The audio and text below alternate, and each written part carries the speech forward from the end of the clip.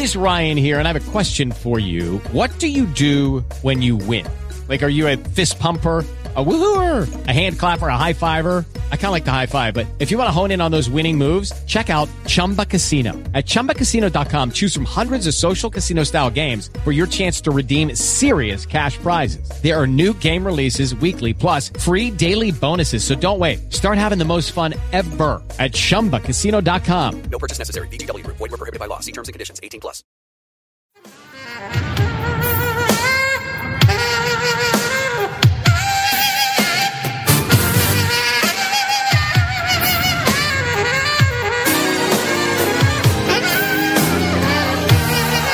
Welcome to Freedom Through Faith. Prepare to be blessed as pastor and teacher Robert Thibodeau leads us into the anointed study of the Word of God, teaching and empowering you how to impact your world with the gospel of Jesus Christ, teaching you how to receive the blessings and provisions of God and how to walk through this life with freedom through faith. And now, here's Pastor Robert Thibodeau. We now rejoin today's message, already in progress. Why does he let this happen? Not only that, why hasn't God answered yes to all of my prayers? I pray in faith. How long have we been praying for revival to come to America? Answer that question. How long have we been praying for revival to come to the whole world? Why doesn't God answer yes? Why is there no revival? We pray for decades, and it seems like God doesn't hear. Why? Why doesn't God bring America to its knees? Why doesn't God take these people who've turned against Him and turn them toward Him? And you've probably asked in your own heart, on an individual basis, why does God allow so-and-so to get sick? Why doesn't God heal them? Or you've asked, why doesn't God save that person that I've prayed for month after month after month after month? Why? Why is God silent in the midst of all the atrocities committed under His name in His church? Why did He allow it in Israel? Why does He allow the world to go on like it's going on right now? If He's really God, why doesn't He fix it? Why does God allow corrupt politicians to be the leaders of this nation? Why doesn't God just strike them all dead right now as they before they can lead this nation astray? Why doesn't He raise up a righteous president to lead us, one who fears God first and foremost and worries about politics second? Why? Why doesn't God do that?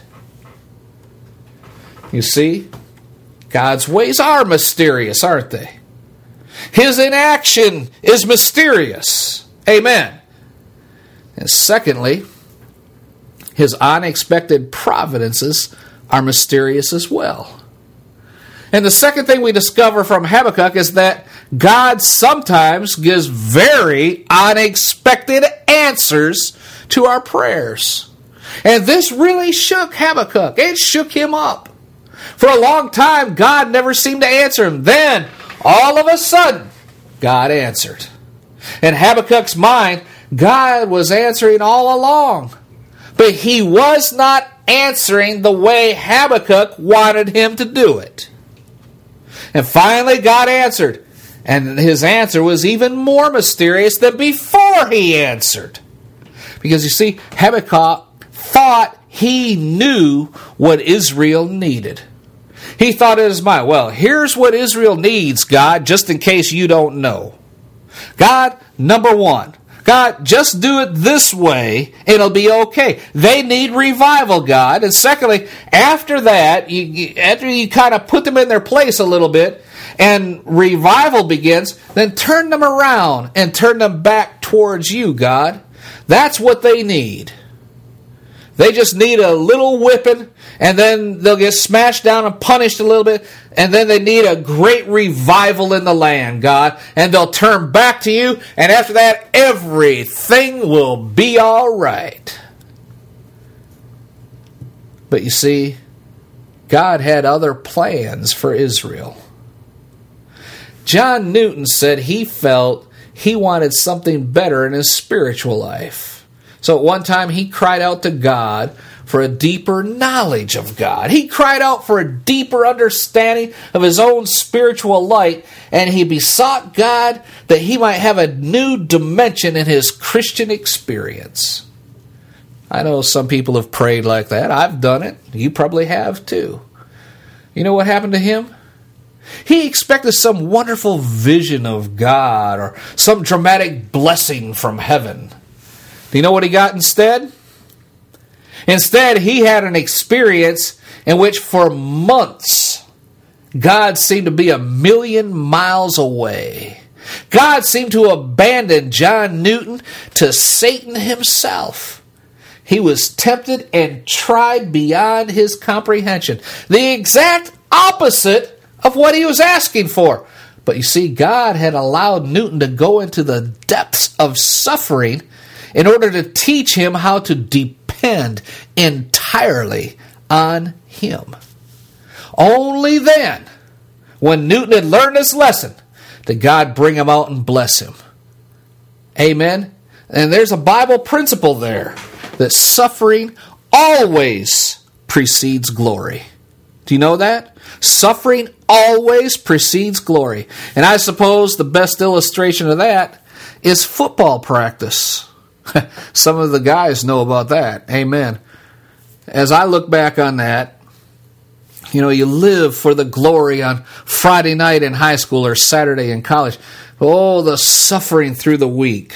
Sometimes 2-day practices in the heat and the humidity, and over and over and over again, the same drills.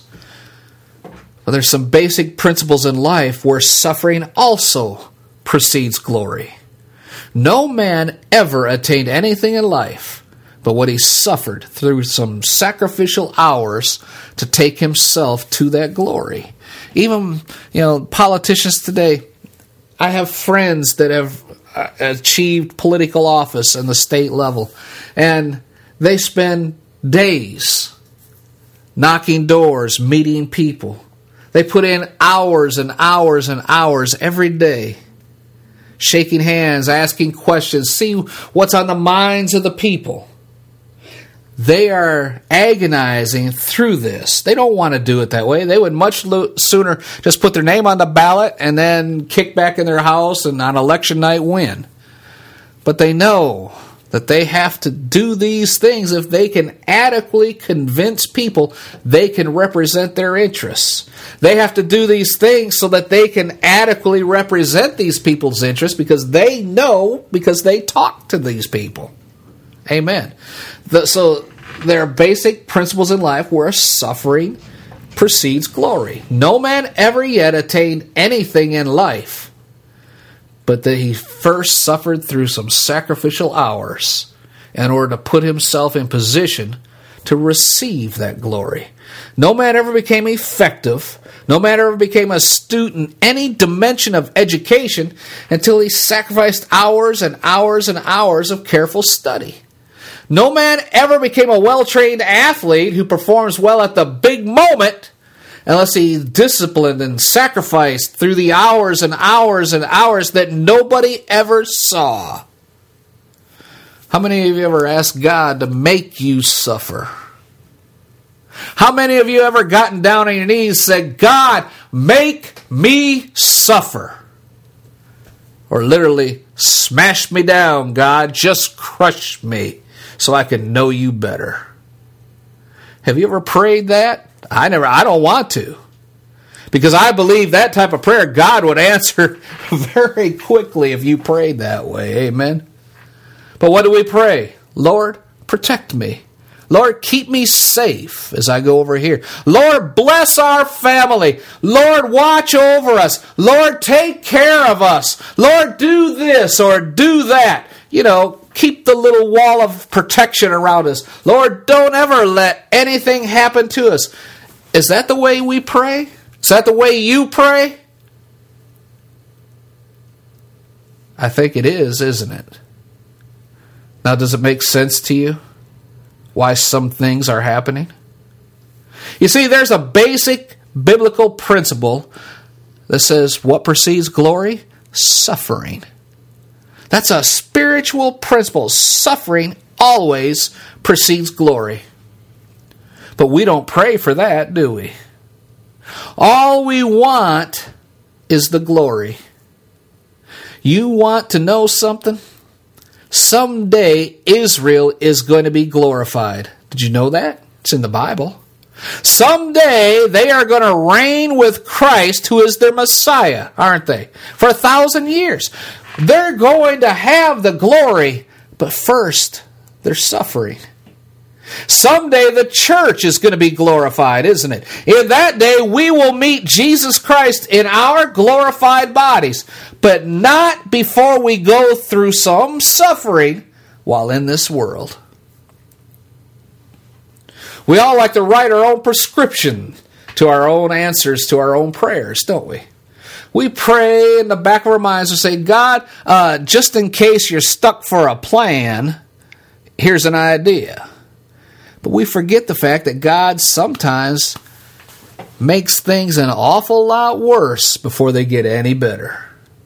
You don't hear that preached much in a lot of churches today, do you?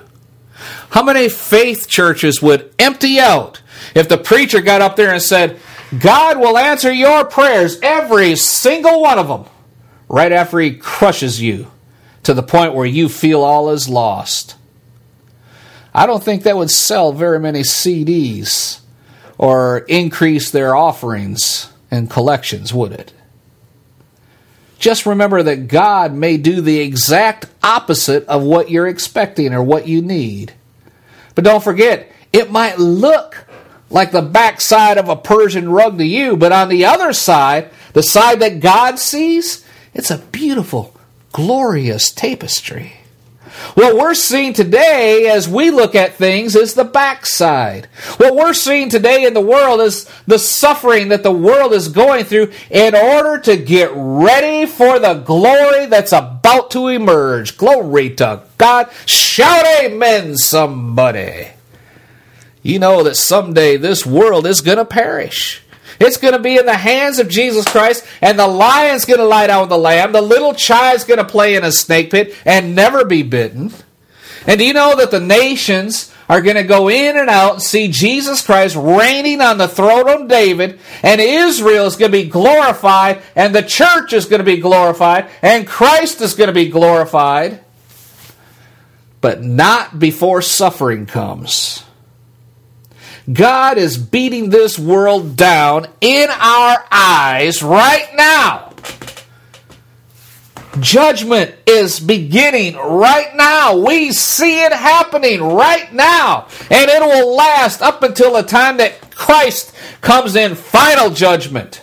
Until the day this world is going to be under the judgment of God in order to get it ready for the glory. Amen. Glory. Hallelujah. Why should I deserve anything that Jesus never had? It was needful for him to suffer before he could be glorified. What makes you think you're so special you don't have to do the same thing? Things are going to get worse and worse. In 1 Timothy chapter 3, verse 13 or so, Paul says to Timothy, evil men shall wax, what? Worse and worse in the last days. And we start reading prophetic scriptures. And we're going to get into a series on prophetic themes for today, either during this series or it'll be the one following the study of Habakkuk and revival in America. But we'll follow the Lord's leading on that. But the end times are about to emerge. There's going to be wars and rumors of wars. We read about that in the end time. There's going to be lawlessness. In Thessalonians, the Apostle Paul says that the spirit of lawlessness is going to run wild in the end times. Amen? We read that in the end times there's going to arise false religions, called by Paul in his letter to Timothy, doctrines of evil. Doctrines of devils, We read that in the last days there's going to be apostates who go around denying the Lord that bought them in 2 Peter 2. We read that things are going to get worse and worse and worse, not better. And I'm telling you right now, if you're spending your time praying for peace, forget it. Pray for peace in the hearts of men, not peace in the world. There will never be peace in this world until Jesus returns. And if you're praying to the end of all wars, forget it. There's not going to be an end to war until Jesus comes. Things are going to get worse and worse and worse before they get any better. The lines are being drawn right now for the Battle of Armageddon. Russia's ready, the king of the north. Egypt and the Arab states are ready, the king of the south. From the east, the great red Chinese guard, now numbering 200 million, exactly as prophesied in the book of Revelation. They're ready. The Russians started a 7-year project to dam up the Euphrates. The Bible says the Euphrates will be dried up while the kings of the east march across it. This world is getting ready, and there is not going to be any peace. It's only going to get worse and worse before it gets any better. And so sometimes we think we know how God should work this, how He should answer our prayers. He's not doing it the way we think He should. And in verse 6, He told Habakkuk, I'm raising up the Chaldeans to judge Israel. So God's ways are mysterious. His unexpected providences are mysterious. Certainly His instruments are mysterious. And when He talks about the Chaldeans, that must have really been a problem for Habakkuk, because the Chaldeans were one of the most despised peoples in his day. They were absolutely pagan, totally godless. I believe God is telling us today He is raising up the Muslims as His instrument to bring judgment on America today. That does not mean the God of the Muslims is our God. He's not. It means that God is not going to stop the Muslims who are led by the spirit of Satan. He's allowing them to gain these advances because they are operating on His agenda to bring judgment to America and to the world. To show up and show off, if you would, when He has Jesus make His grand entrance, putting them all down with the sword of His mouth. Amen. So if God wants to use the Chaldeans, He can do it. He can do it. I mean, God has used all sorts of strange instruments to bring His purpose to pass. We talked about earlier, He used an ass in Numbers 22. He used a coin in a fish's mouth, and perhaps other occasions that we don't have time to go into. Amen? Because we're starting to run out of time. One prime example of that, though, I find in Isaiah 44. Isaiah 44. If you have your Bible, you can look at that. Isaiah 44. Here you have the incident of Israel, the prophecy regarding Israel being released from Babylonian captivity. In Isaiah 44, about verse 28, there's the prophecy about Cyrus. This was many, many, many years before Cyrus was even born, let alone raised up as king. God says, who says of Cyrus, he is my shepherd? God says that Cyrus, a pagan king, is His shepherd. And He shall perform all my pleasure, even saying to Jerusalem, you shall be built, and to the temple, your foundation can be laid. Then look at this first verse, the next chapter, verse 45. Chapter 45, verse 1. Not only does He call him a shepherd, He says, thus saith the Lord to His anointed, to Cyrus. Cyrus was a pagan king going back to the days of Habakkuk. Cyrus was a pagan king, yet God said, I'm going to use Cyrus to free Israel from bondage. And He carried it even further by saying, Cyrus is my shepherd. He's my anointed one. I'll tell you what, God used some strange instruments to carry out His judgment, doesn't He? One perhaps very strange instrument is the Antichrist, who's definitely, believe it or not, being used or is going to be used by God in the tribulation to do exactly what God wants him to do. Not only that, the same is true about the kings of the north. All the parts that are involved in prophecy and tribulation are being used by God to bring His will to pass. I mean, you could read Ezekiel 38. There's one little phrase in there. It talks about the kings of the north coming against Israel. It says God will put hooks in their jaws and bring them down. God literally brings the kings of the north against his nation, Israel. Why? God uses strange instruments in his plan. He has to crush Israel to the point where the only thing they can do is cry out to God. They are no longer capable of doing anything on their own. Then Jesus returns. So if Israel is dependent on the United States, what does God have to do to the United States of America? He's got to crush us to the point where we can't come and help Israel. That'll go over real good in church today, won't it? Today, because of the New Testament, we know how it all ends, don't we? Habakkuk didn't know. He was in a far worse dilemma than we are. We know God is letting things happen to prepare the world for judgment, because after judgment comes what? Glory. The kingdom of God arise. Praise God. The worst judgment this world will ever see is in the tribulation. In Matthew 24, Jesus says there's nothing like it since the beginning of time. Nothing like it. Following that tremendous wrath of God that he's going to pour out, immediately following it is the glorification of Christ, of Israel, and of the church. Amen. So God's ways are mysterious. His inactions mysterious. His unexpected providences are mysterious. And certainly his unusual instruments are mysterious. As a result, secondly, God's ways are misunderstood. I got to hurry now. Not only mysterious, but misunderstood. There's two different groups of people that misunderstand God's ways. First of all, careless religious people misunderstand his ways. In Matthew 7, you can read about the many very religious people that will be at the judgment seat, right? They're going to say, Lord, Lord, here we are. And he's going to say, depart from me, I never knew you. You're going to see very many people who are religious but careless, godless, religious people. Look at verse 5. Behold, among the nations will regard and wonder marvelously, for I will work a work in your days, which you will not believe, even though it's told to you. These religious Israelites didn't believe the message that God gave them. They did not believe it. Israel would not believe it. No matter what God did, they never believed the prophets. They did not believe that their God would ever allow the temple to be destroyed the first time or the second time. Many in America do not believe that God would ever allow this nation to be overthrown, ever. But that's not what God says, is it?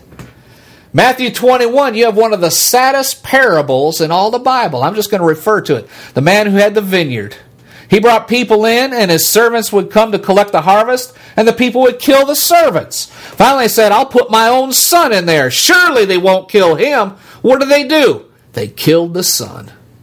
That is a graphic illustration of the fact, no matter who God sends to Israel, they always did the same thing to them. They never believed God. They would never believe God. And God said, judgment. Judgment, judgment, judgment. The prophets kept crying, judgment, judgment, judgment. Nobody believed them. Yet they fancied themselves to be the religious people. There are people like that today in America. There are people in churches today, liberal churches, sitting around singing little hymns and listening to little spiritual thoughts dripping off the lips of these preachers who carelessly sit there thinking that religion is going to protect them and ignore again and again and again the scriptures that talk about judgment, judgment, judgment. Just to show you how they do this, look at 2 Peter chapter 3. I want you to see a characteristic of careless religious people. 2 Peter 3. I got like 3 minutes left. Let's see, verse 4. Well, really verse 3. Knowing this first, that there shall come in, what? The last days. Scoffers, walking after their own lust. And here it comes in verse 4. It says, what? Where is the promise of his coming? This is always, always, always the attitude of the apostate. They deny the deity of Christ, and secondly, they always deny the second coming. They reject every scripture that talks about judgment. They sit in their churches day after day, week after week, year after year, sitting in their schools and their seminaries and all this, and reject all of the scripture that is so explicit about judgment. You want to hear the brilliance of their argument? They'll shock you. Listen to verse 4. Listen to this logic in verse 4. Here's what for since the fathers all died, all things continued as they were from the beginning. Isn't that brilliant? You know what they're saying? Well, he'll never come because he never has. See, I'll never die because I haven't died yet. How stupid is that? They told Noah, it's not going to rain because it's never rained. God said, my spirit will not always what? Strive with man. It did rain. Judgment did come. It says here in verse 5, how can anybody be stupid enough to believe that kind of logic? Because verse 5 explains it. This is what?